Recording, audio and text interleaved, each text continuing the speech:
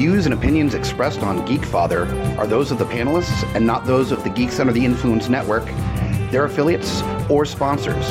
Listener discretion is advised. This is for the parents and not for the kiddies. Geekfire! Can you try one more time? Say no. Geekfather real loud. Geekfire way loud! I just did it.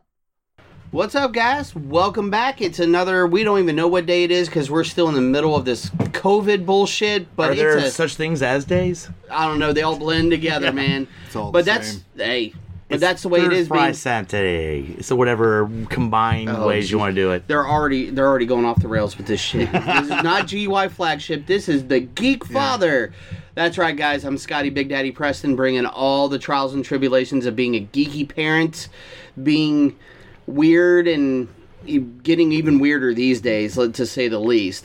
And to introduce my more consistent co-host these days, which we're expanding on the show. Oh, that's how it is, huh? It is, because you've been booted. All right, I'll see how it is. To my right here tonight, I've got my homie, Kyle Smash. What's going on? That was a nice backhanded comment. That was nice. Yeah, right? I think I saw your cheek move a little. Hey, it's only fair for all the shit that he's been talking on previous episodes, so. About so lovely, to the left of Kyle Smash, we have F.U. Hunter. I'm not responding. You said I'm not your co-host, so I'm not saying shit. All right, hey, what's up, people? You're all right. You helped me in the beginning, sir. You helped me in the beginning, and I appreciate that. And guys, we have... We're just carrying on. We're just whatever.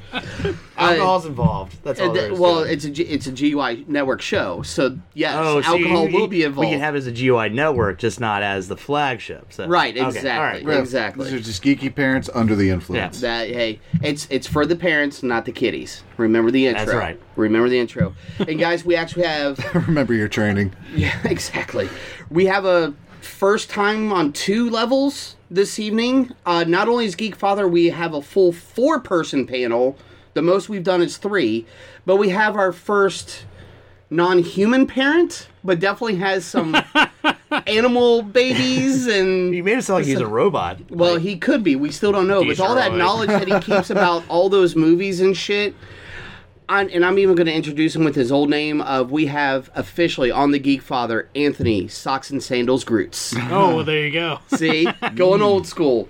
Welcome, sir. Yeah, well, to be fair, like the hard drive has not been defragged in a while, so... Oh, yeah. You know, we'll see how a lot my of bits memory and pieces goes. of information. Yeah. There's been a lot of B, C, D, Z rate movies that have come out that you've got to reload, man. Oh, yeah, man. Yeah, it's rough. Just remember, finite space, man. You lose one, you gain one, you lose one. Whatever fact that might be. That is true. Yeah. That is true. But yes, the fact is I have not actually procreated in a human fashion. So... that you're aware of. There you go. But you are still... a son. You have your parents. Son of a bitch, Indeed. maybe. Oh. No, I love you. Oh, yeah. I love my mother, too, man, motherfucker. Oh, that's a rough one, man. I know. We're about to have Geekfather Brawl going on over here. Goddamn, Smash. Right. No, cocky that co-host position. I love Groots. I want to kick you in the balls. No, I've actually been a very happy uncle for many years between two of my brothers. Actually, now 3 of my brothers. Very happy uncle. There you go. And I'm the guy who gets to go home after I hang out with the kids. Although, also and not deal with them afterwards. What you see right now is jealousy, as you just said exactly. that. Like, I get to leave. all of us fawning over, you get to leave. I get to walk out while they're fighting the parents about going to bed, and we're the parents that fight. Changing the shit diaper and whatever it may be, yeah. Yeah. So we just brought Groots on just to dangle that shit in front of us, pretty much, is what you're saying. Yeah. That I don't know how that ended up working against us. Yeah, it's really nice. I just walk out of the house and go home, and it's quiet. It's great. The fantasy only lives in our head now. Exactly. Truth. Well, in talking about walking away from your kids, we are going to be talking about Mr. Johnny Lawrence tonight because we figured we'd do Cobra Kai Part 2, the parenting edition. Here, if you guys, when was that? Kyle, you were on that one with me, Hobbit and Lowdown. Mm-hmm. That was about a month or so that we recorded. A little less. Again, time is all COVID time. Look, man. It's COVID. Look, yeah. Anyways, in the time of warmer. That's the way it was released a couple weeks ago. I know that much. It's all relative. Right. And what we had talked about on the side and on the breaks and everything for that episode was there's a heavy fatherhood-specific parenting, heavy dynamic in this series that was barely touched on in the movies, besides the obvious Daniel LaRusso with Mr. Miyagi, having him as the father figure to take over because obviously his father was out of the picture. But now we go into Johnny Lawrence, his son. Daniel LaRusso has kids, but is he being a proper... There's a whole crazy dynamic and back and forth that we talked about thought would be a great subject matter for Geekfather. I mean, one of the things they kind of introduced that they never touched on in the movies is why was Johnny Lawrence such a fucking asshole? And you kind of find out maybe his dad kind of built that in him. Right. But before we get into that, we still have our first segment that we do on Geekfather here now. I want to make sure, because as you can tell, this is heated, as we... Fucking Johnny, man. Because you love him and then you hate him.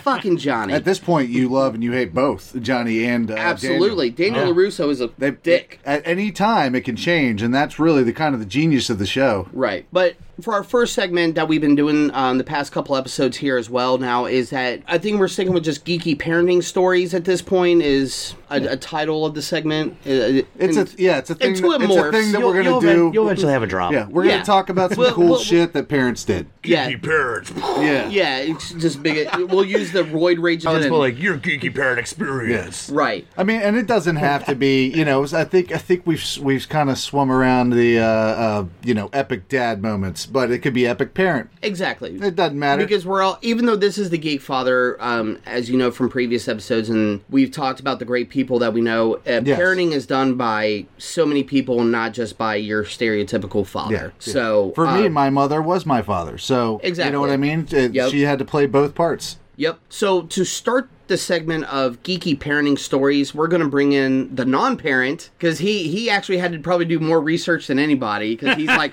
you wanted me to do what? What the fuck? Anyways, Groots, you got a great story for us tonight, man? I do. I found one. Excellent. So in Rochester, New York, there was a young woman that asked her dad to build a little home, like a little home next to the mailbox outside of their house to put books and comic books in. And it was going to be a free library for anyone around town that wanted to take something or put something in. Nice. And it was a way to basically encourage reading in the middle of the COVID pandemic. Like some of the free book exchanges that have been done, things like that. Okay. It was a neighborhood thing, and they would dress up in freaking superhero costumes and shit, and be out there and encourage people to come by, check something out, put something in, and actually the community really responded because they people would bring by boxes of books because it was good for books, comics, whatever, and people would just bring stuff over, and it really blew up, and it was a local news story. Good deal in Rochester, New York. So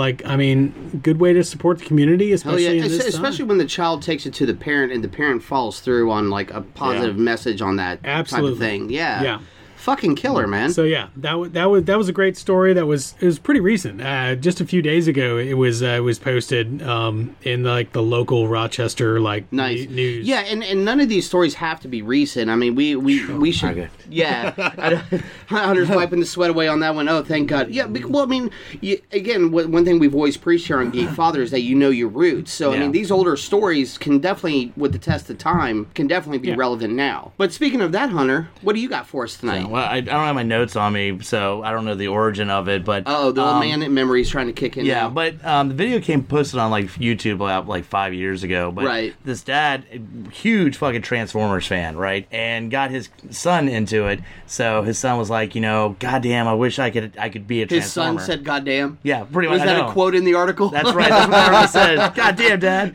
But pretty much, so Dad was like, all right, you're really into it? He's like, yeah. He's like, but like, I want an authentic Transformer. So Dad literally built him and his friends. So it wasn't just his son, but his son and his friends, like, Transformer outfits that actually transform. So his son had a Bumblebee costume made out of, box and painted and shit like that. Nice. But literally, when his son would lay down, it turned into, like, the Volkswagen. Like, hell yeah. Not completely authentic. But, that's... And then one of his son's friends, he didn't even have to. He was like, here, your Bumblebee, great. But he actually took the time and effort and built his son's friend Optimus Prime, and like took so much goddamn time. But both kids, like, and that's where I was, people have seen on YouTube, both kids lay down, and one turns to tractor trailer, one turns to Volkswagen. That's the hard and they part stand for that. Up. Yeah, that's the hard part for that, them not to have to do a whole lot of movement to actually turn into the vehicle. But he took the time to get the measurements, so like, and it's not like one time the kid comes up and then everything falls apart. Like over and over again, holds on. It holds on. Damn. That shit was authentic. Dope. Yeah, very nice. Very and nice. like that's what I think is awesome about that is, Dad was passionate shit about the Transformers. His son got into it, and he's like, you know what? I appreciate that, so guess what? I'm going to build you that shit. That was fucking awesome. Nothing wrong with that, man. That's definitely an epic dad moment. Yeah, very much so. And then, he had a tear in his eye the first time his son was like, "Oh, transforming!" Oh my god! Oh well, if they could have gotten a soundbite of the wah wah wah, I know. Like his son trying to make the noise when he does it. Oh, I'd make him do it. I'd be like, dude, you gotta do it. All right. Yeah, you gotta make the time to make the shit. You gotta go. Don't be Michael Bay. Make the noise. Yeah. So yeah, I don't think he's gonna have a bunch of inappropriate cultural appropriation or right. Please, moving around. Yeah, that jazz, man. That jazz. Anyway, yeah. Let's not go on a tangent with that shit. That'll go downhill real quick. I was talking about good Transformers, not that go. crap shit. Smash what you got for us tonight, man. Paved with good intentions. If ever that was true, it'd be to talk shit about Michael Bay. That's Michael Bay. So yeah, I had one out of. It was up north. They didn't specify the city. I think it's Connecticut. But a father, it's dad's a software engineer. So, and obviously, I'd imagine fairly smart, intelligent, has an aptitude for putting shit together, like the Transformers dad. Yeah. And what he did was he built a robot, a basic robot, right? Just it's got a basic motor, it runs, but the CPU he programmed in it goes from home to home and delivers candy for Halloween, or goes down the street and delivers candy for Halloween. So he built it, and if you could see the picture, and maybe if we get to a point where we start telling these stories and then kind of post a link so people can see what we're talking about. Right. The picture's really cool because it almost looks like Wally or Johnny Five originally, if you guys can see that. Nice. And it basically, and if you know, but that's on the Dad, that's thedad.com, so that's a good site to check out for just fun stuff like that. Dad.com it's pretty good for those type of stories. So he did that, and then he threw basically a ghost sheet on top of it, from what I could tell, and it just went down. It just saved for them. It was to save Halloween, for this year, because who knows where next year's going to be. So you got to save Halloween this year as much as you can. When I was a kid, one of the toys we got in the early 80s. Don't tell me the robot from Rocky. No. Okay. It was a robot toy called the Omnibot.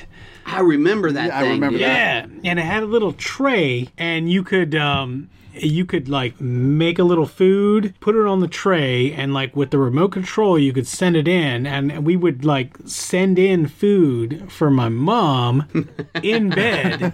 That's awesome. Like, and like we would do stuff like that, and it was, I mean, this is like 1985 maybe, so right. like it was way back. That's pretty awesome. I mean, like what that father built was pretty much like a Johnny Five, from Short Circuit, which exactly. If you've ever saw that movie, especially when you were young, I don't know about girls so much. You thought robotics were going to be the shit until you saw Terminator later, Well, it's like, well, Johnny Five didn't really get cool until Short Circuit 2. That's true. No, that's true. Especially when he was gold plated at the end. When he got fantastic. punk rock. Yes. When he got punk rock as fuck. Yeah. Your mother was a snowblower. Yeah.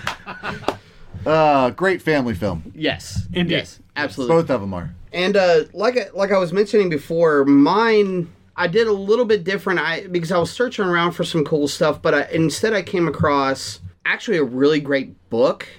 Or I think that could be a great book. I haven't had a chance to read it. I am definitely purchasing this book just because of what it's based on. But the full title is called Geek Parenting: What Joffrey, Jor-El, Maleficent, and the McFlys teach us about raising a family. And that had me right from the get. I was like, well, first off, killer title. So that has me hook, line, and sinker there. It's by a gentleman by the name of Stephen H. Seagal. There was a co-writer on there, but I'm actually, Groot, you're our... did you say Steven Seagal? I believe you did. That would make the book even better. And once you've done reading this book, break his hand in 5 different places. Right. Stephen H. Seagal and Valia Dujic Lupesco. Yeah, see, I knew if anybody could do it. That's really why I had Groot. I bet she's got a ponytail. You know, he does. Nice little solid black ponytail. But Power Alley. Right. You just want him to be Steve Seagal, all right? I think we know who it is. Well, he doesn't have the hair for it, so don't tease him, okay? But what really got me on this book was, what it was talking about. It was talking about, like, good. It talks about good and bad things. Like, there was some parts of it I could pull up to read segments on it, just as like a taste. The first taste is free before you got to buy the book type thing. And the perfect examples it talks about with parenting, and again, it fits with not only this podcast, but even stuff we talk about on GUI across the board, was it makes comparisons for like Aunt May and Peter Parker, Benjamin and Jake Sisko from Deep Space Nine, Cersei and Joffrey. So again, where it's not just about the good parenting that can be done, it talks about you will make mistakes, which is... Again, some epic fucking mistakes in some of those comparisons. Yeah, you start comparing Game of Thrones to parenting, we're in trouble. Yeah. Yes. I mean, honestly, one of the best kind of parenting comparisons, like movie-wise, and we just covered it on Mouse of Madness, is a movie called Brightburn.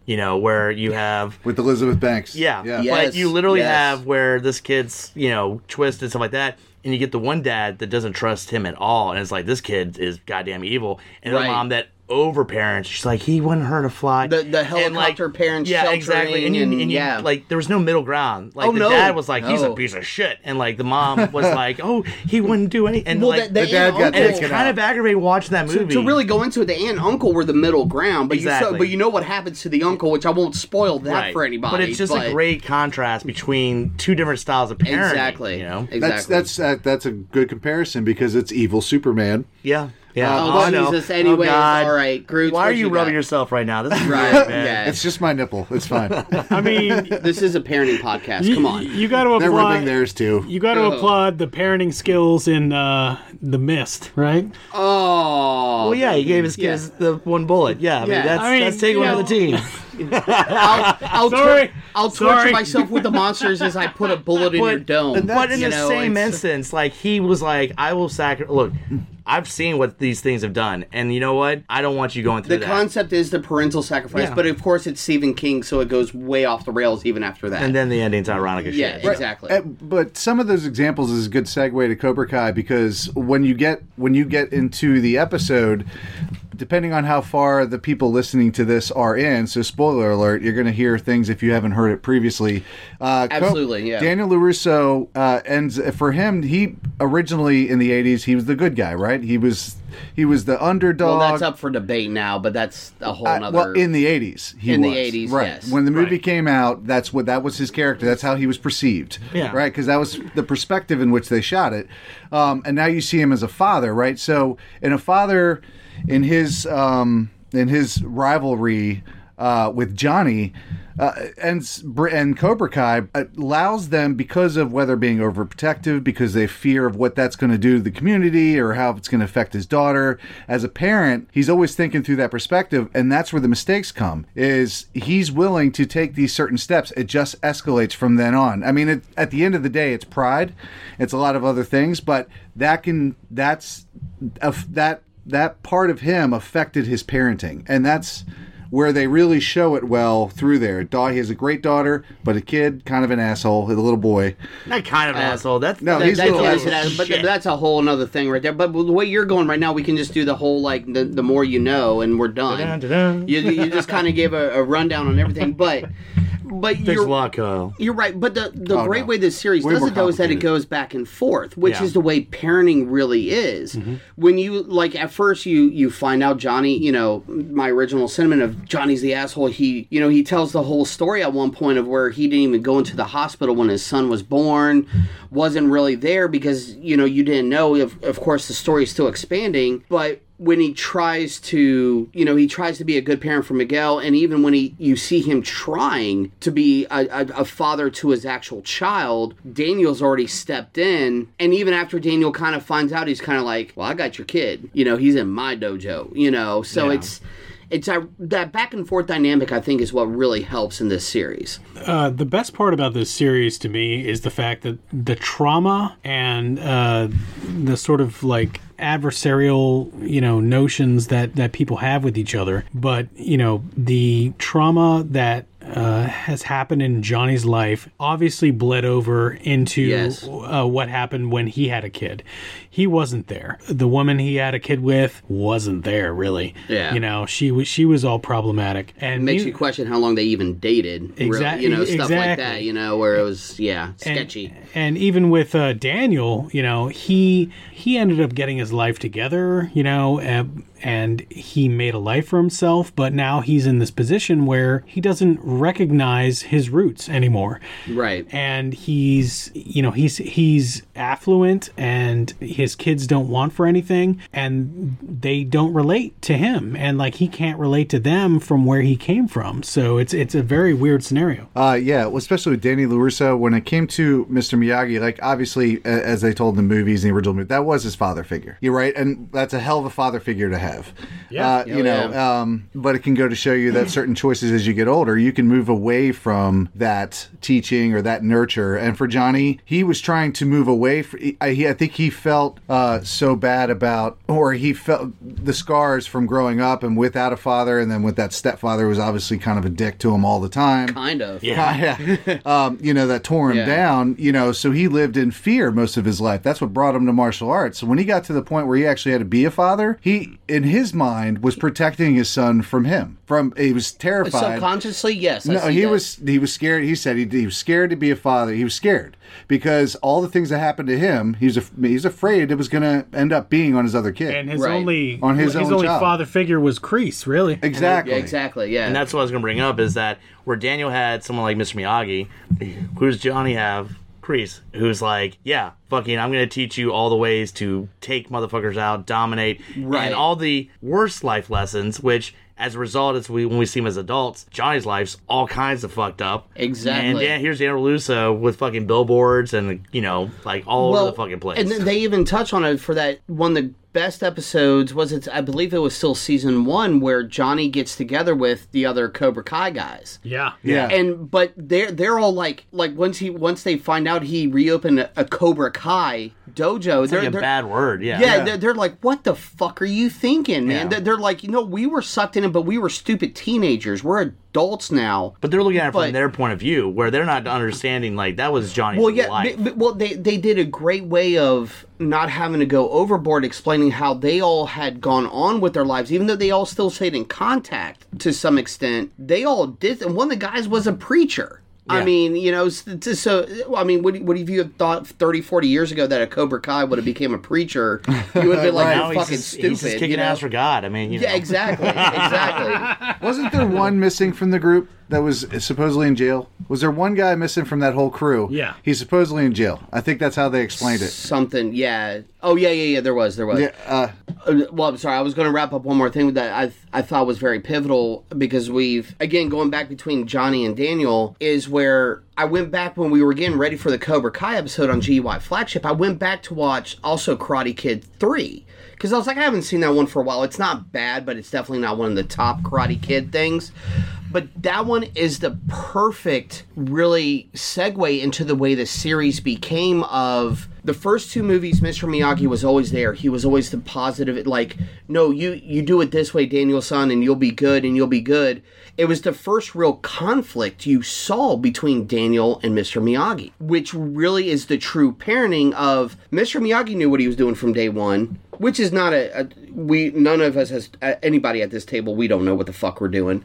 We go day by day most of the time. But for Mr. Miyagi, he knew what he was doing, but Daniel didn't want to see it that way. He was that really reluctant teenager, which led him to the Cobra Kai, which gave him the setup for everything. And of course, it wrapped up real quick in the last 10, 20 minutes of the movie, in a good way. but it showed that honest conflict of, no, you don't need to do that. You have nothing to prove. You did your thing. You just do what you need to do to move on to the next level. And to fall under that peer pressure of joining Cobra Kai and doing all that, it was more of that internal. I really think that's what helped spark the series as more of like, almost like more of a parenting type story than just about the dojos. No, I agree with that.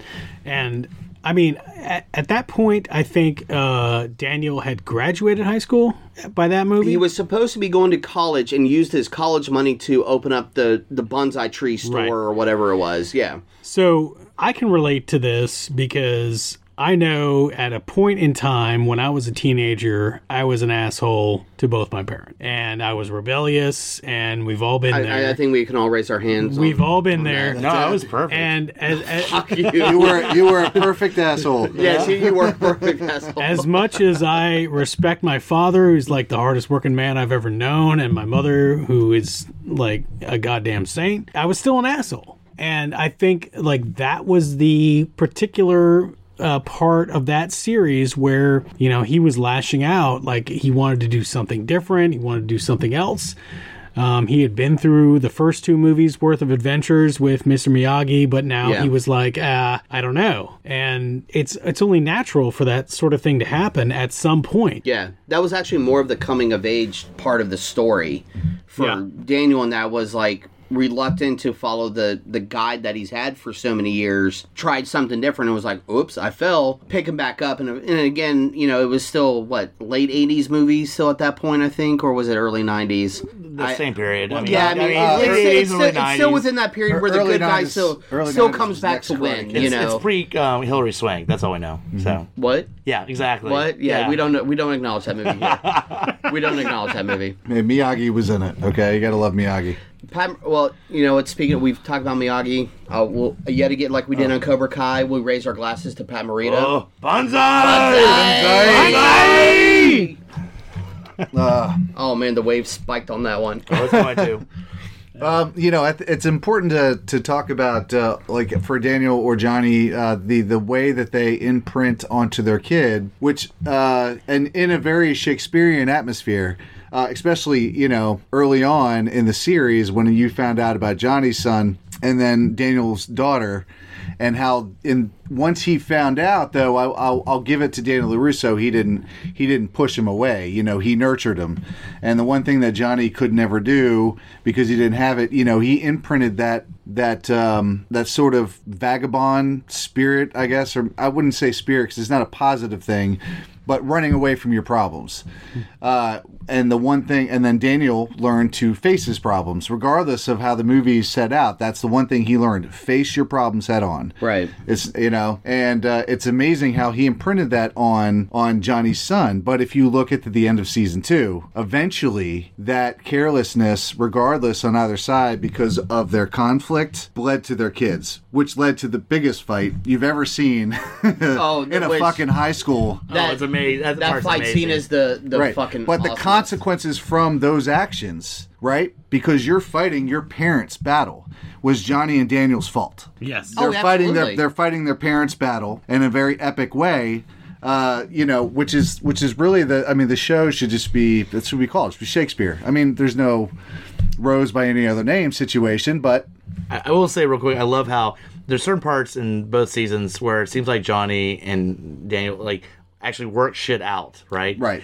And then almost immediately, something that the kids did brings out the conflict back out. And it's like, they, as adults, are like, okay, let's be adults. And they realize, like, you know what? We're not that different. And, you know, they shoot the shit. Well, and things seem great. And then kids bring out the hostility back. The main part in that is in Johnny's apartment where they're like, they're talking. They're like, no, we could be, you know, they've had the bar scene, the dinner scene. Yeah. And then in the apartment where all of a sudden, like, his daughter, like Daniel's daughter pops up. She's been here the whole fucking time. Yep. You know, but what I think a good way that we should probably touch on this, and I kind of want to start, because I know there's a lot of back and forth, that's been the constant with this series. Yeah. But I think it would be good to, let's take a segment and let's talk about Johnny. Let's just talk about Johnny's scenario here. Because one thing, that again, like hearing, you know, we all sorts of points of view, even though this is the one series. The one thing that I consider with Johnny is that what really got him going was, yeah, he's had a shit life for 30 years, but that same mentality is what helped kickstart him back into Cobra Kai, that got him to know Miguel. Well, you know, because he was being an asshole, Miguel was trying to find something, and then he realized that, oh, maybe I could have a father figure type potential, even though that wasn't the immediate thought, that was like more of a subconscious. Yeah. But that's, you know, it was like his demise from the original movies is kind of what helped him actually get to a good point one day in life. It just wasn't immediate like he thought it would be. Johnny, I tell you, Johnny Lawrence it's like he definitely took actions, whether in the past or even in the show, that you're like, you know, you should be better. Especially as a parent, you do have a kid, you should be better. But I will say that for every positive step he took forward, and you should really call season 2 misunderstanding, because that's what it's always about. Yeah. It's a misunderstood. For every action he thought was a positive action, which from the audience perspective was. Right, he's taken positive steps forward to be a better man or pseudo father or whatever the case is. Right, and then every time he did that, it came and bit him on the ass. So then, of course, that's going to make someone go, "All right, well then, why should I try? Every time I try, this situation happens." And for his backstory, it makes perfect sense of why he consistently pulls back in almost every episode. It's like, I'll just fuck that.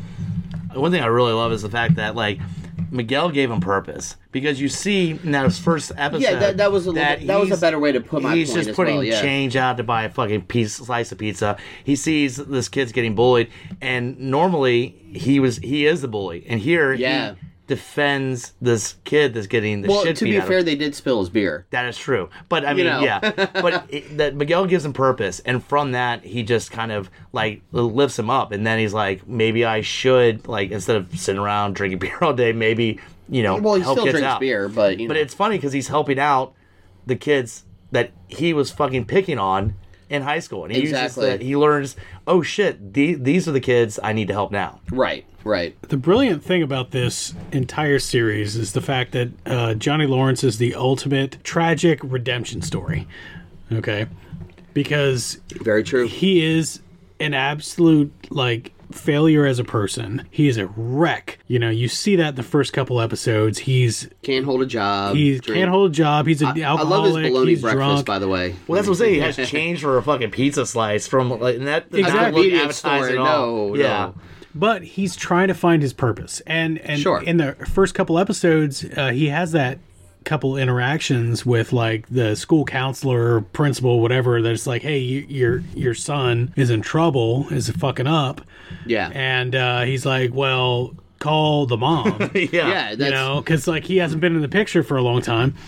And he's, you know, he realizes where he's at, and the fact that he has the opportunity, you know, 2/3 or 1/3 through the first season, where he gets the opportunity to like start a new thing, and Miguel, the interaction with Miguel, where he like, it wasn't so much that like Miguel got bullied and got like Pepto-Bismol poured in his head. It was the fact that like they spilled his beer and they like fucked up, you know, like ironic timing, like they hit his car or something, and then he fucked up a bunch of kids. And it was just like kismet. And he was just like, oh, this is my chance. Yeah. Maybe I can do something good. Exactly. You're also talking about a guy he doesn't know. He's never learned. And anybody who's ever grown up without a father will tell you that you picked it from whatever pieces you found around you, whether in movies or TV shows or your brother's older friends, except for, you know, maybe fuck you, Hunter, because he tortured me. What? I don't know what you're talking about. But you know, what Johnny Lawrence is like, I agree, is like it's a redemption story, but it's one in which you go, I mean, do you really need to be redeemed? Until it gets to a point where obviously you see that everything that he built was just a perpetual circle of shit that he learned. He thought he was doing it in a different way. He thought he was going to be better. I mean, that's parenting right there. Every time you think you've done something right, there's 3 or 4 other things that you're beating yourself up. If you're a good parent, if you're a decent parent with your salt, if you're worried about what you're doing day to day, you're a good person. You're beating yourself up on, God, did I make the right decision? Right. You know, and I think that's something that they they show now really well with that character, with Johnny, is that his redemption is actually thinking for someone about someone else and how it affects him, empathy. Well, he molds Miguel, and, you know, like, it's his first student. He gets all these kids in that are being bullied. Oh, yeah. And he takes on that parental role with Miguel. Yeah. And then it gets to the point where he's like, yeah, this kid's like a version of me. But then he also realizes, oh, shit, this kid's like a version of me. Right. And starts saying, hey, you know what? In both ways. Maybe we show a little mercy. And I'm sorry, that's a side note of and this is a general consensus for the whole series, where the fuck are most of these parents? Yeah, where shit like this has been going on that builds up to the huge fight at the end of season 2.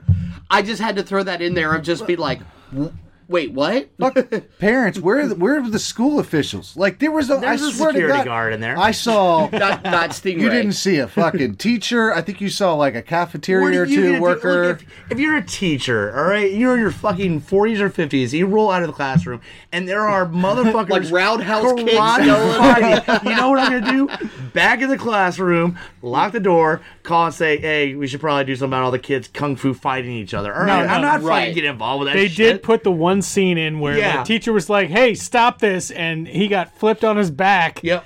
Yeah. And the other teacher in the background was like, "I don't get paid enough for this." All the other teachers in the other rooms that are looking through their door saw that shit and said, "Yeah, that's why I'm staying the fuck in the classroom. You kids have at it, all right?" Right. Exactly. But. And we get that whole final fight scene at the end of season 2. It's so amazingly bonkers. Oh, dude, we could have a whole episode just talking about that fight scene. Well, and it's the Fast and Furious moment of the series. I'll just throw that out dude, there, all right? And I will take it. I will soak it in every time I watch it as well. It is. I mean, it's in its scope, yeah, but I would give it like in precision in terms of the how well the choreography was, like John Wickish minus the gun. Oh no, I understand that, but I'm just saying where you don't have just two characters fighting. You have a battle royale of all the main characters going after the other main characters, and like the two little nerdy kids are fighting. Exactly. You broke my glasses. But I'm just saying, it's not just the main characters. It's a battle royale of the entire school. All right, and it goes on for I don't know what, like fucking 15 minutes. Yeah. There's no police called or anything like that. No, that's why I'm saying it's very Fast Furious, because you're like, you know what? Yes, normally authorities would be called or somebody step in, but just go with it, all right? Right. Enjoy the battle royale and see what happens. Well, see, and that's probably a good time to let's wrap up about Johnny here, where and it was at the end of season 1 too, where even though Cobra Kai won the tournament, he saw the way Cobra Kai won the tournament, and then by the end of season 2, which spoilers, where he's in the hospital, Miguel's all laid up and shit, and his mother's like, fuck right off. You know, what did you do to my son? You know, I don't care if he was fighting. You were the influence. You were supposed to be the one guiding him on the proper path in life, doing this shit. And I just have to give props real quick, man, because, you know, I watched a lot of 80s movies. And what's the actor's name? William Zabka. Yeah. He's not just the bad guy in Karate Kid. He's the bad guy in Back to School. He's the bad guy and not one of the guys. Literally, this dude was tagged as the bad guy. I forgot about He's the bad guy. The sister who played the... Yes. He's the bad guy in all these 80s movies. And then he just disappeared. And when he came back to this... I think that was part of the reason why he got what was great is that pigeonholed, man. Right. But he comes back in the show, and I have to say, the best acting performance in this entire series is him. 100%. And if there's any question, the last 10 minutes of the second season is phenomenal. Absolutely. Good emotion. Yeah, I'm everything. just saying, dude, I was already impressed. But man, you get to the last part and I'm like, wow, this dude is knocked it out of the fucking park. Exactly. No, good call. Yeah. Good call. He could, I think he because of how great a job he did through the entire series is why the show is so popular. The storylines are great, but it's his performance, I think, that's essential. And so, good point, but that we really need to circle back on Daniel-san. Daniel-san. Because this was... We're all fucking nerds. We are. But for me, the biggest shock on this was, because at first with the series, you don't know what to expect. Is the main thing. But then when you start realizing that, all right, so Daniel-san is technically supposed to be the good guy, he's a dick. And a dick to his kids half the time as well. I wouldn't say he's a dick not purposely, but his parenting skills are lacking.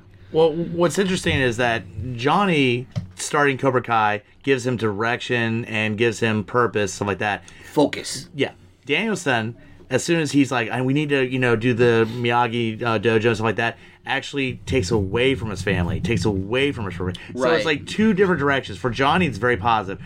For Daniel, it's the opposite. It's his wife literally is like, hey, am I going to fucking see you anymore? Like, I know, it's great what you're doing, but guess what? You got a family here, dude. Exactly.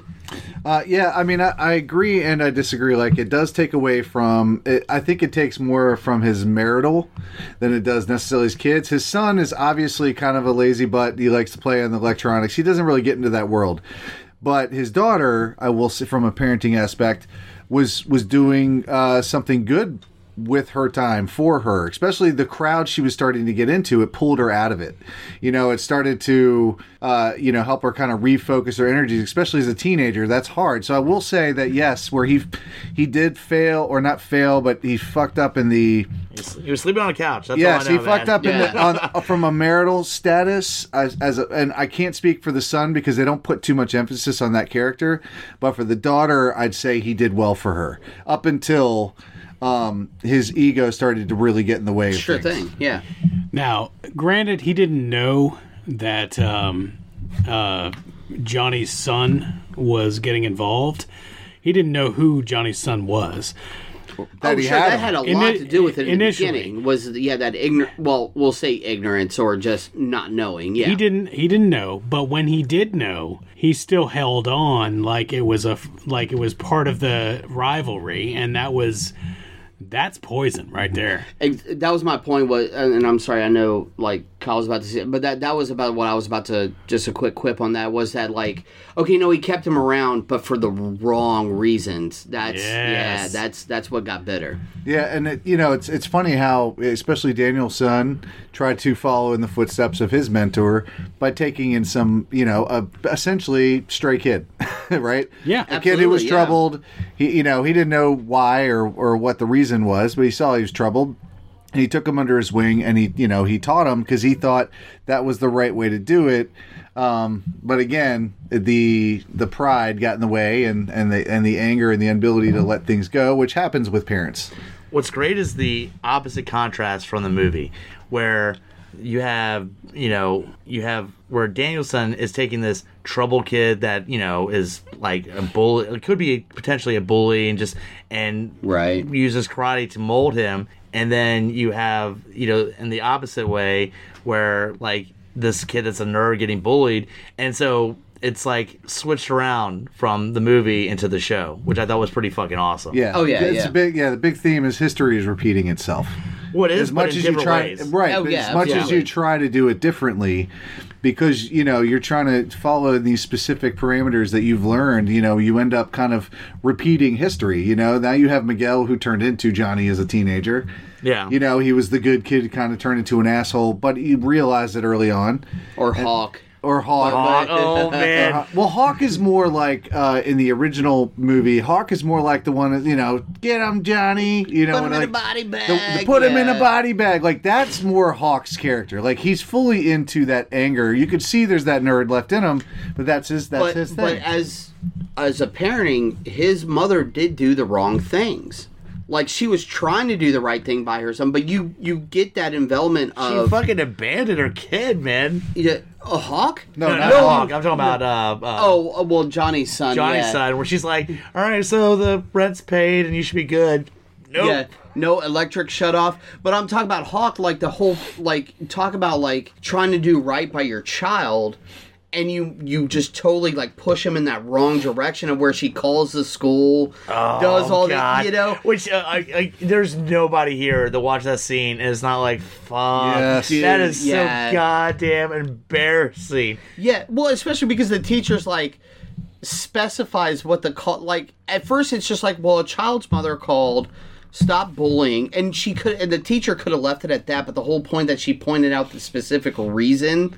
Of the bullying, it's just like that teacher fucked up as well. Seriously. Another leader in the community, and you just jack that kid up, man. What's great with Hawk, though, is the fact that, like, so he's getting bullied and stuff like that, and literally he leaves because he's getting picked on by Johnny, the first class, and then he's like, all right, I need to create this new persona. Right. And in the process, that's great, but then he gets twisted, and he's now not protecting himself, but he is the fucking bully. He is the asshole. Exactly.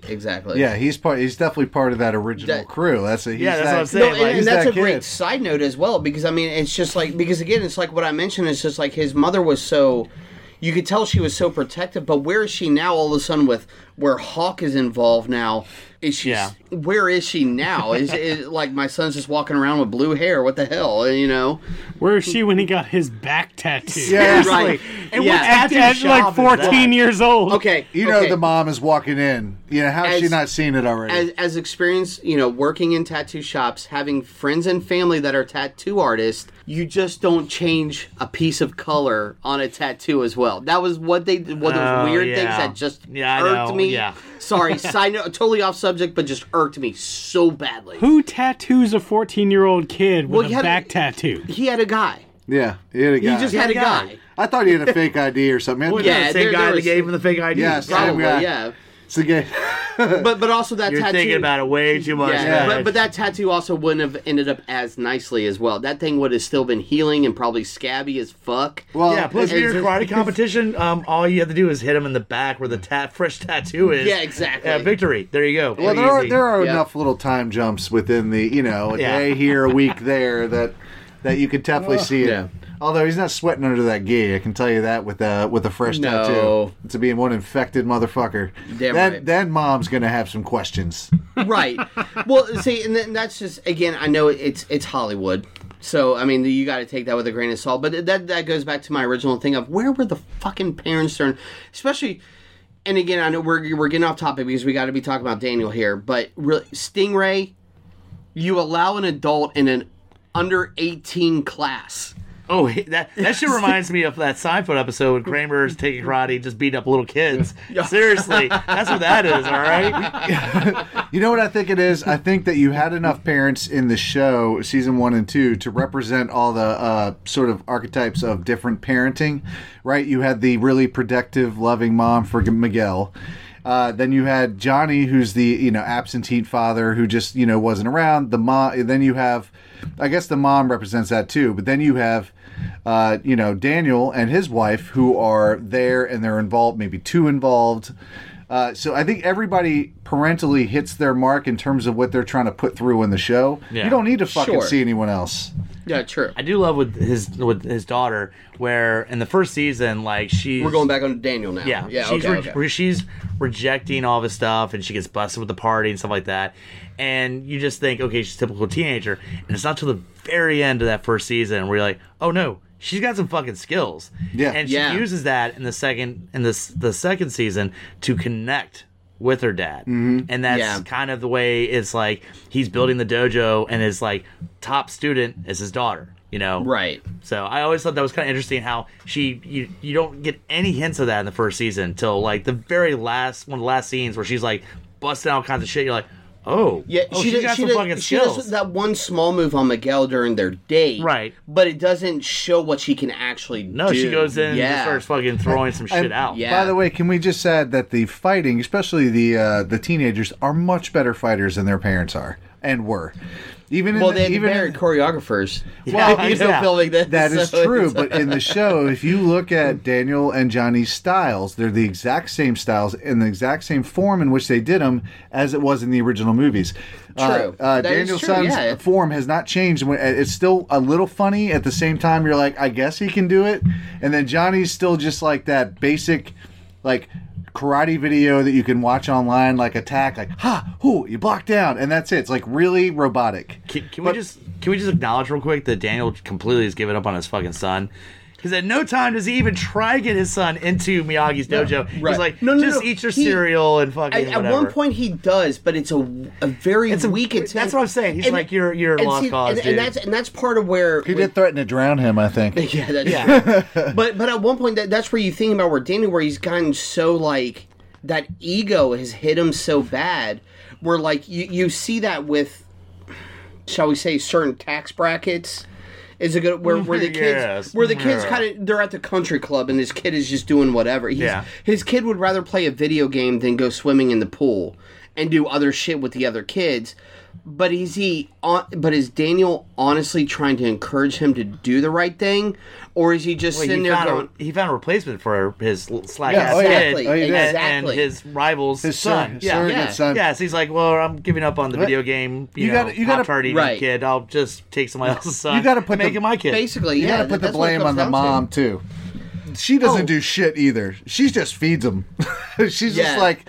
But she's running the car dealership, man. I'm not gonna give her shit because he's off doing his fucking dojo the entire time. No, she's at home. Hey, asshole, isn't this your fucking like place? Why am I doing your shit? His wife's awesome in the show. I'm just saying that when it came to the son, I think they both fucked up. Yeah. Oh, absolutely. Oh, yeah, they're just like, shut up, here's some food. Like, our daughter really is so awesome, we don't know why we had you. Like, you just turned out to be worthless. Yeah. Well, I think they even make a joke about that where they were, like, trying to rehash certain things. They're in the back of the they were talking about the oldest daughter at one point, but they were also talking about, like, there was a certain date night that ended up with the second kid. Yes. With the son, and they were like, we see how that ended up, and they were kind of like, 80s sitcom off womp womp, womp and then moved on to the next scene. They were drinking like champagne in the back of like a limo, right? And they were like, "This is how the second one happened." Yeah, it's like poor kid. Yeah, I mean, I'm just gonna say that to me, like I know we were kind of talking on a break that we took where this is not your typical GUI break, but we took a break, and that to me is almost one of the biggest parenting fails throughout the whole series, is that this son is basically left there to be like, you got your face in a PSP, you know, PS Vista, whatever, DS, whatever you're playing at the time. Because he even flaunts that where he orders a new one through Alexa right in front of Daniel, and he's just like, order me a new one, man. Yeah, exactly. Like, well, see, and that's he doesn't even get up to go to the computer. He just tells Alexa to order a new one. Right. What a lazy shit. And that to me is where the great flip happened. Where again we talked about Johnny, where he actually found a focus. Daniel is so in his own world, or the wrong focus taken away from his family, which you thought everything that Mr. Miyagi, and it shows, Mr. Miyagi taught him that it should be family, that it should be this. Even with Daniel's, let me say, the great cameo of Daniel LaRusso's mother showing up in season 2. I love that she showed up. Well, and here's the opposite thing too, they're poor as shit. Yeah, that built when they in the movie when they move in, that's not prime living. That's I've got this much money and because this place. What is it? Even these days, Reseda is still technically like the dumps of California. Well, that's what I'm saying. So his son's not being raised at all the way he was raised. No. He's been raised to take responsibility and have to stand up for and be there with his mom. He had to actually go out and make friends and not fucking ask Alexa to call some friends. I think, and the most important thing with like Daniel to end like with Daniel's son's whether it's his parenting, the way he lives his life, is I think where season 3 is going, if he goes back to Japan, is for him to kind of reestablish himself with the most important lesson that he was supposed to learn from Mr. Miyagi, and that was balance. Whether it's your martial arts, whether it's in your life, balance is key to everything. If something is off kilter, something else suffers. And that's what it shows. That's what he's experiencing and now. It's harder with the children. Right. That the children are, for the whole series, are the X factor. Because again, that's always been a lesson for all these Karate Kid things. Even for Cobra Kai, even though it's no mercy, strike hard, strike first, whatever, it's still, you've still got to have balance to be able to strike first, to strike that hard. Balance is key on both sides of this whole scenario.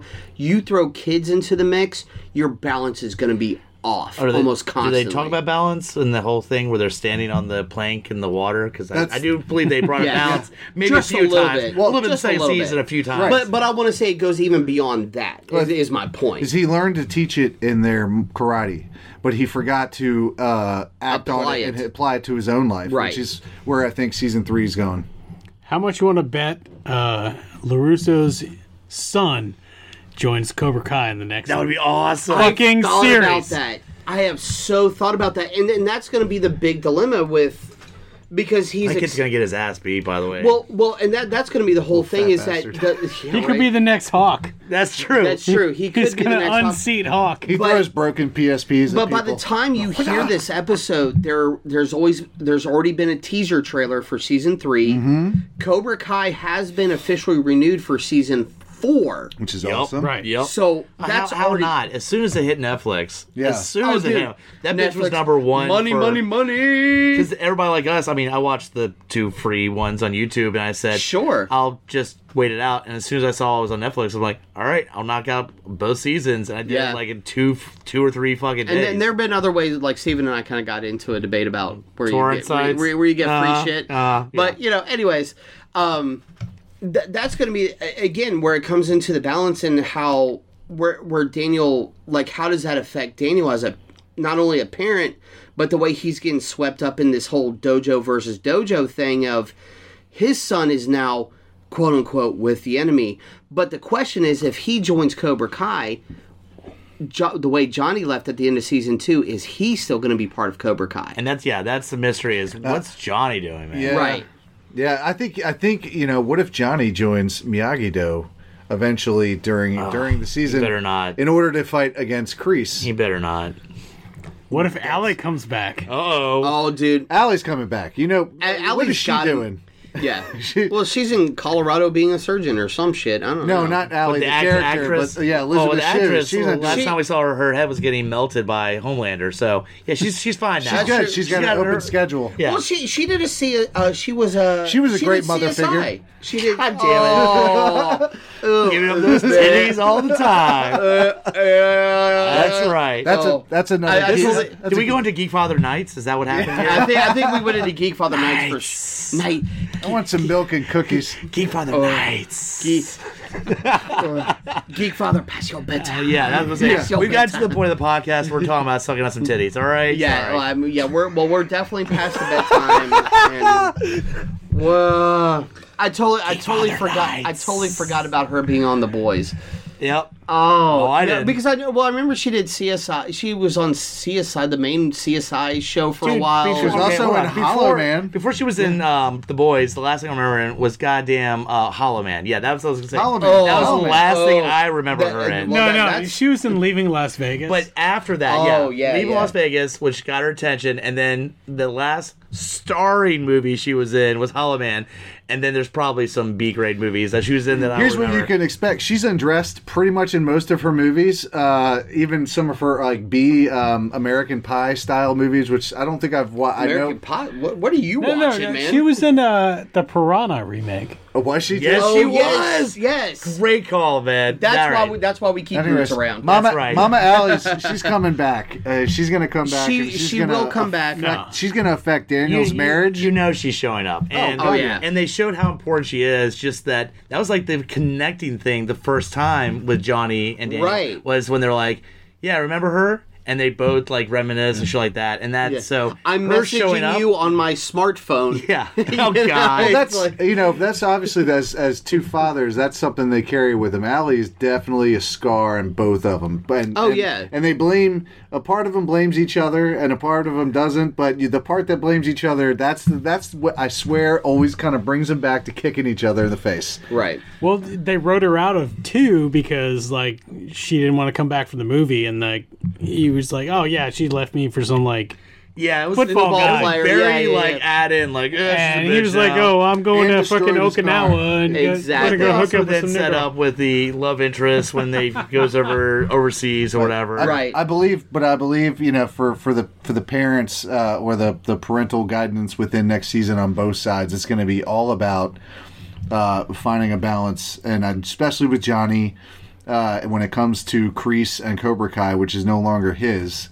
You're gonna find. I mean, you're gonna have season 2 has killer cliffhanger shit happening on all sides, to say the least. Yeah, but from that aspect, Kreese saw Johnny as a son, and now has excommunicated him and taken what he felt was rightfully his. Right. And then Daniel's gonna go back to Japan, and it's all about trying to figure out how to be decent fucking people again, maybe decent parents. And as another person who was supposedly a guiding light for Daniel at one point, going back to Karate Kid 3, there's very good chance that, because even I cannot remember the character's name, but Terry. whoever.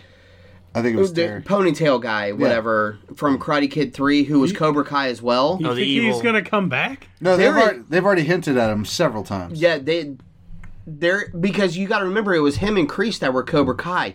He was the money behind Cobra Kai. Kreese ran Cobra Kai. I remember. And because they both learned under the same. What you find out in Karate Kid 3 is that they learned under the same teacher back in Vietnam. Man, it's been a long time since I watched Karate Kid 3. I only know I'm this just realizing how much you are talking about. By the way, God damn, I watched this shit in like 30 here's my epic dad moment. I've watched 1, 2, and 3 with Lorelai. There were some things that... So wait, your daughter, who's in the karate, you let her watch the first 3, but you denied her the fact of watching the next Karate Kid with Hilary Swank? Shut your mouth. Oh, I'm just saying. Shut your mouth. That's motivation right there. And I know this is going to upset Scotty P. I did not deny it. I said it and said we could watch it. She saw the preview and went, "I'm good." See, no, that's good. Really? She said, "I'm good." She's like, I already know I'm strong. I don't need to see her to show me. And I was like, "All right, girl." Damn right. Am I not allowed to bring up Knox next Karate Kid? Early appearance of Walton Goggins in the next Karate Kid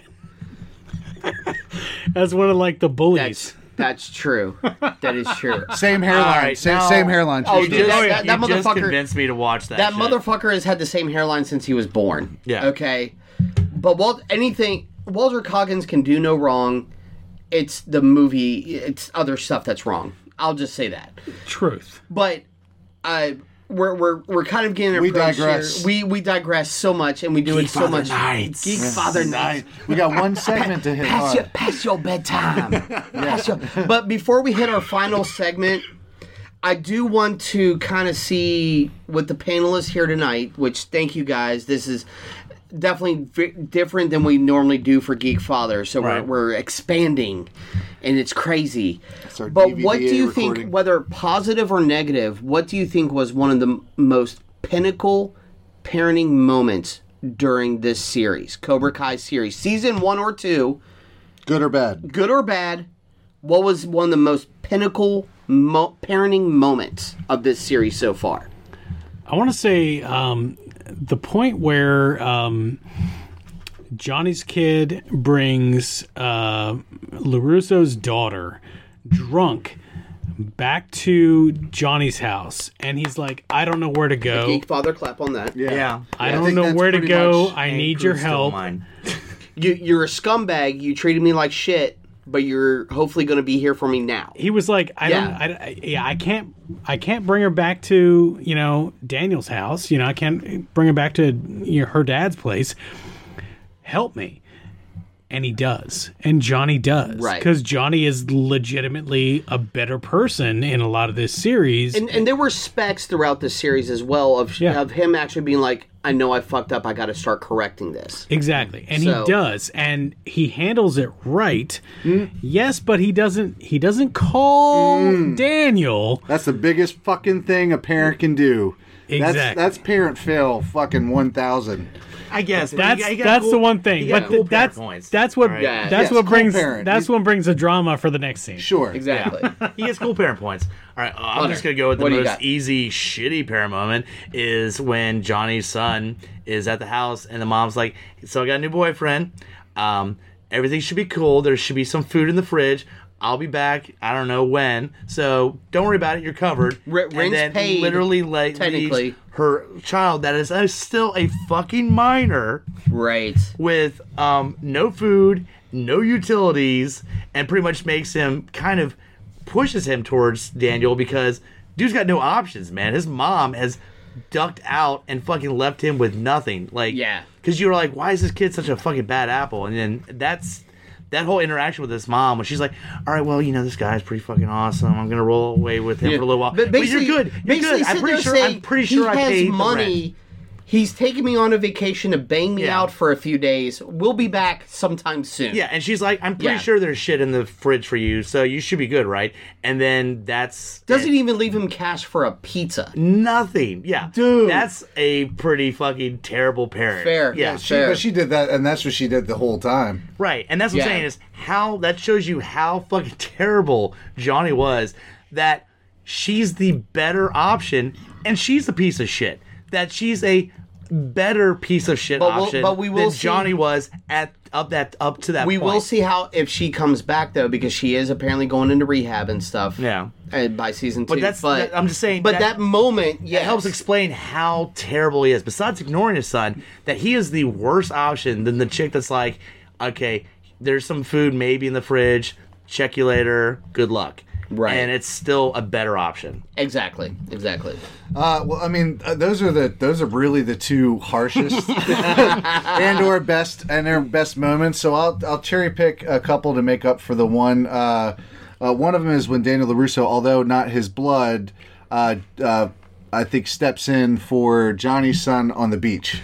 I forgot about that scene. Yes. And that was the first time anyone that kid respected or that knew of that character showed that they actually gave a shit about him, which for any teenager, especially a boy, and in regards to a father figure, is fucking huge. Like that can change your whole life view from that point, just having that one moment. Which is also right when he had a change of heart, because back in the day, he was with those guys fucking robbing people. Yeah, which is why he knew where to find the shit and all that. Yeah, exactly. Yes. Exactly. So that's, as far as like a parent, because he stepped in there like a parent, like defending his own. So I count that. So I say it's like one of the best moments, especially for Daniel LaRusso's best moments. His worst moment, although depending on whether or not you're a teenager or a parent, you could view it two different ways, is when he chaperone the dance so he can keep an eye on his daughter, which I will. I will fucking do in a heartbeat. Helicopter, and I will punch people's face on the way in if they have a problem with it. Yeah, right. But punch you in the face if you look at my daughter. Strike first, strike hard. But as a father, you're gonna in those situations, I imagine you're gonna see things that's gonna make you be overly aggressive or protective. So when he sees them his daughter walking into and go into another room, and he thinks that this is sexes or whatever's gonna happen, and he steps in, I don't blame him one bit. To me, that's a parenting a success, because yes, you may have pissed off your daughter, but as a father, if you saw something like that and you didn't act, then I've got issues with you. Breathe. I'm sorry. It's okay. Man. I've seen message boards and people have got problems, and I'm like, you obviously don't know. You don't have a daughter, because if you did, you'd understand how important it was to take that step. You teach her karate. It's that simple. Well, you're already in the process. Or it doesn't fucking matter if they've got a machine gun in their hand. You're still going to go there and protect them. Machine gun in their hand. Wow. Man. Kyle's turned this into a Fast and Furious movie. Right? Damn. Machine gun in hand. Maybe a laser gun. Now they're going to be in space. You just want to be Steven Seagal. You just want to save the day, don't you? I told you, don't bring that up. You can't do the ponytail. Oh, that's right. What is it? It's Halloween season, man. Spirits open, all right? Oh, yeah. All the wigs are there. Best all line the wigs from are there. Steven Seagal. What is the measure of a man? No. How do you know the best line is, will you come on hard out? Come on hard out. Come on, cut it out. Anyways, whoa, bad impressions. Geekfather Nights. Anybody seen Gino? Anybody know what Gino is? My moment, I'm going to take... Y'all just shut... I'm going to edit you guys out or something. Night. G-U-I-Night. That's your bedtime. Go to fuck. I thought one of the pinnacle moments for Johnny was where you really start to see him not be the bully, but taking on more of the parental role with Elise Miguel. Was, again, what you referenced, the dance and everything, where Miguel tries to use his training and still, I mean, granted it's 1 against 5 or whatever it is, and Johnny finds him after he gets his ass whooped. Yep. And he's just like, it's kind of one of those things where it's just like, shit, I'm sorry, kid. Like, either A, I didn't train you well enough, or B, am I training you to do the right shit? Can I just throw real quick? What a huge nerd boner happened when he's like, I got the perfect costume for you. He walks in. Yeah, I'm sorry. Continue. I just literally, I was like, fuck yes. And we did actually. There was mention on a couple things where on the GUI flagship episode on Cobra Kai where the Easter eggs are abundant in both seasons in reference to the original movies. What throws me off is, and I've never played this Fortnite game, but apparently they decided that one of the characters is Johnny in a skeleton costume. Yep. Because every time I walk through the toy section now at fucking Walmart, it's like, oh, they've got a Johnny Skull. Oh, no, it's a Fortnite character. Yeah, and you cannot get it to be ironic because people will just think that you're in Fortnite. Exactly. That's it, yeah. Yeah, so I'm glad they still went with that route in the show. Fortnite's a... Fortnite. Parenting fail. Don't get me started on Fortnite. Parenting fail. Fortunately, Logan doesn't play that as much as he used to. But you know what I'm saying? Like, we look at that, we're like, oh, that's fucking Johnny from Karate Kid. Yes. And you're like, no, that's Skeleton Man. You're like, God damn it, no, it's not. It's like, shut your damn mouth. Yeah. I always say, I don't actually know Fortnite that well, but because they steal shit like that and then makes it a Fortnite thing, that's why I say it's a parenting fail. You've misled them. He's all riled up, man. Oh, man. Sorry, it was my guys rolling in with machine guns. It's a fucking mess. My dad rant. Sorry. And it's done. On that note, we're gonna start wrapping up the episode here, guys. So, I first off want to say a special thank you to Groots for being here because this is definitely not his normal show, but we've had fun. I think. Hell yes, man. Yes. Doing a 4-panel with my GUI homies here, my homies in life. Yep. Parenting in one way or another. So as we start to wrap up, we'll still start with Groots because he's our guest. Yes. So to say. We have a segment here on Geekfather now called Bragging on Our Kids. Now, since you don't have the humankind, is there another great story you may have? Or we know you have the kitties, which we love the kitties. Well, I do have furry babies. However, I would say that I am super proud of my niece. I was about to say, you do have nieces and nephews. Oh, yeah, I got a lot of them. Always fucking on, which I know we brag on about I know I brag about mine as well, and everybody else, so awesome. So, a couple years back, for her 10th birthday, I did a special thing where I came in, we made a menu together beforehand. Nice. I came in with a chef coat. I had a little mini chef coat for her, and we did a super special meal for the whole family. That's awesome. She has kept up with the culinary sort of thing. And Geekfather clap. Yes. And actually, I'm visiting my brother's family and her this coming weekend, and I will be bringing her a giant box of recipe cards from my culinary school. Nice. So, because she has been really keeping up with the cooking thing, so I'm super proud of that. Good deal, man. I've got some recipes to share too. We have family recipes and stuff that would be good for kids too if you want to borrow some. Oh, hell yeah. Send my baked rigatoni recipe with you. Booyah. He loves that fucking baked rigatoni, man. You had it. I know I've had it. It's good. I'm not complaining, but you're bragging. It's good. You're bragging. If it's good, it's good. It's good. But that's awesome. Like the cooking thing, I love. Like Logan loves to do some cooking. And so shit too, they're all homeschooled. So like that was as an uncle, my one sort of thing that I could add to their schooling. Absolutely. Since I am, you got to measure stuff. I am a certified chef and all that kind of stuff, and that's the one thing I fucking know how to do and teach. So, yeah, that was a thing, and it's been great. Awesome, good deal, man. Sweet. Hunter, you up next? Yeah, I'll split it between the two kids as I'm not trying to make one feel better than the other.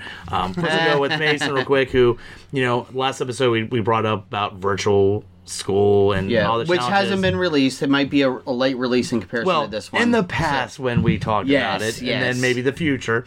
But, she started kindergarten, first week, very overwhelming.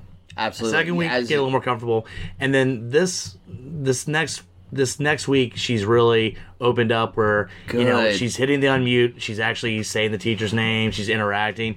And that's a big step because, this is a new challenge with the virtual stuff. And she went from where she would unmute and then she'd be like, oh, Mason.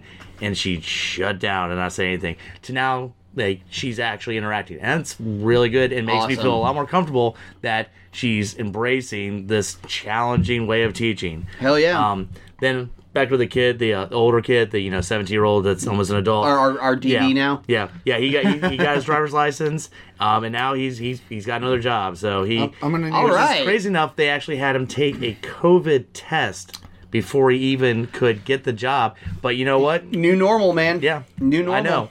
Usually in the past it was like, here, piss in this cup. Now it's like, put this swab up your nose. We don't give a shit about the weed. We just want to know if you got that COVID. You can be high as shit, but as long as you don't have COVID, you're good. Right. Do I smell weed on you right now? Doesn't matter. But exactly. I just gotta give props because he was working before, saved up enough to get when he got his license, his truck. Yeah, I remember that. He's got that now, and now he's just getting a job, so we're spending money and preparing for when he graduates from high school. So awesome. He's always been a great kid. Yeah. Oh yeah. You did well with him. Yeah. He's awesome. So, so both kids just knocking out the park this week. Yeah.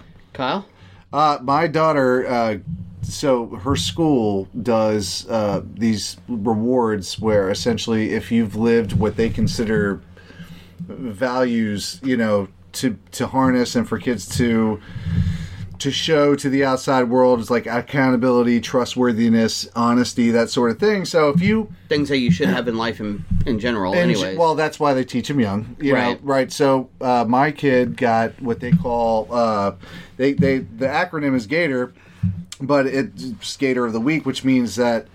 or of the day. So which means within that day or week, for her old classmate, through all of her class and her classmates... Not only did she live the values, but the other kids saw it too. So that was really setting that example.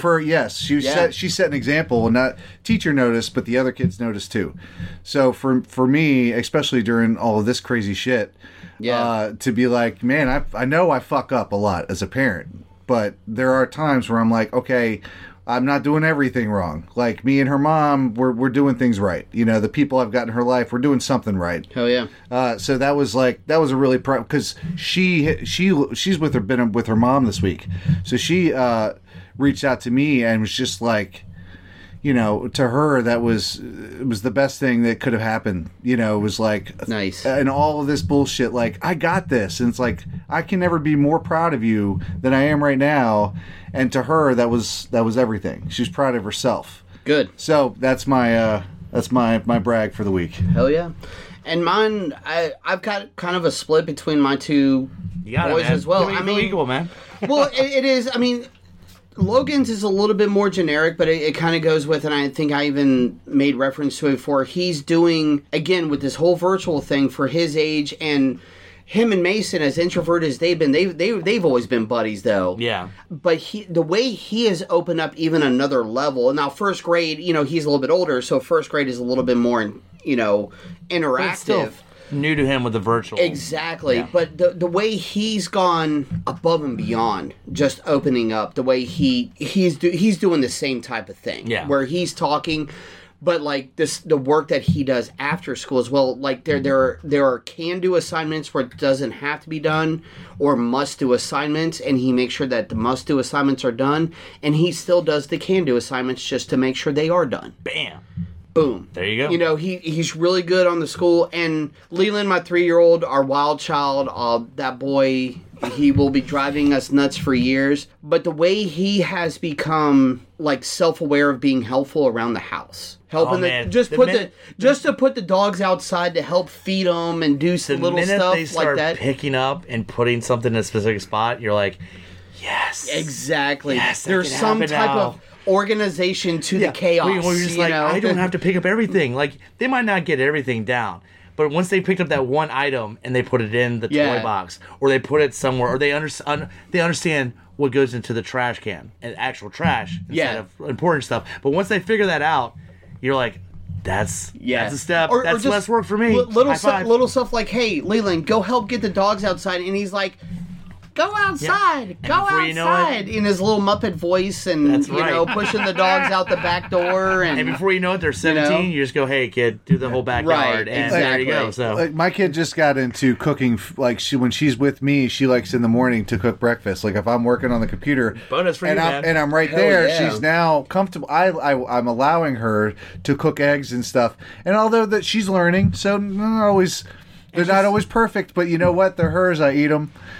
She made them for me. Oh, whoa. Right. See, you got it down pat, man. You got her making you food. I need to get on that gig, right? Yeah, see, come on. Parker's, he's Parker doing the lawn, but man, I need to make him some, he needs to make me some goddamn breakfast. I've got Logan doing some vacuuming and sweeping, but, you know. Yeah, well, that's part of, like, her chores. The cooking thing is she just wants to bring me, she's like, Dad, I thought you might be hungry. And I'm like, all right, I love you. What is this? When you have to ask what it is, that's always the key, too. Well, you choke it down. Why is it crunchy? Right. It's supposed to be crunchy. I taste sweet and savory. I don't know. Why is there frosted flakes in this omelet? And on that note, guys, we're going to start wrapping up here. I want to say thank you to my panelists that have been able to make it. I know it's weird like that we've grown Geekfather alone in the past couple years. So, and these guys here, even Groots, even though you haven't been on an episode, you've always had great support for us here, the GY Network, brother in arms with our podcasting. Dude, we're a family, man. We are. We are family. Hell yeah. Family. All this COVID shit. So just remember, guys, that besides GY, go to GYpodcast.com. Listen to the other episodes. We've got Flagship. We've got Bruce doing the pre-cap. We've got From the Mouths of Madness. Beautiful Disasters. Great show, yeah. Great show, great show. I know, great show. Great show after great show. Hunter, who is on every show imaginable at this point under the network. They're all great shows. Right. Yeah. But but that's the great thing about this. We are family. We do work together on all these shows, and we're here for you guys. We know a lot of our friends and family are still struggling out there with COVID. So, guys, when you go to GYpodcast.com, let us know. Purchase stuff through our friends at TeePublic, where I know they're still doing donations for masks as well. When you buy our designs through there, you can still get all the regular designs. By the time you're hearing this, you should have all the Halloween designs. Yeah. We've brought back a lot of the old ones. I think there's a couple of new ones as well. Guys, so remember, support. We're still out there it's through the Holly Fund that we're still supporting through. Restaurant workers. We take no money through this, guys. We do this all out of our own pocket. We're helping out everybody we can. Again, for any parents out there, for any school things like that, feel free to, if you're not sure about the network, still feel free to reach out here. Again, if you need to email, there's still... email directly. It's geekfathergypodcast@gmail.com. God, I'm so good at that, man. I've had to, man. I've had to. But of course, guys, we're still on Facebook, just the Geekfather, Twitter @Geekfather, the number 1, @Geekfather1. We're here for everybody, guys. So thank you very much. Check out all the merch. Check out all the shows. And don't forget, join us or cry.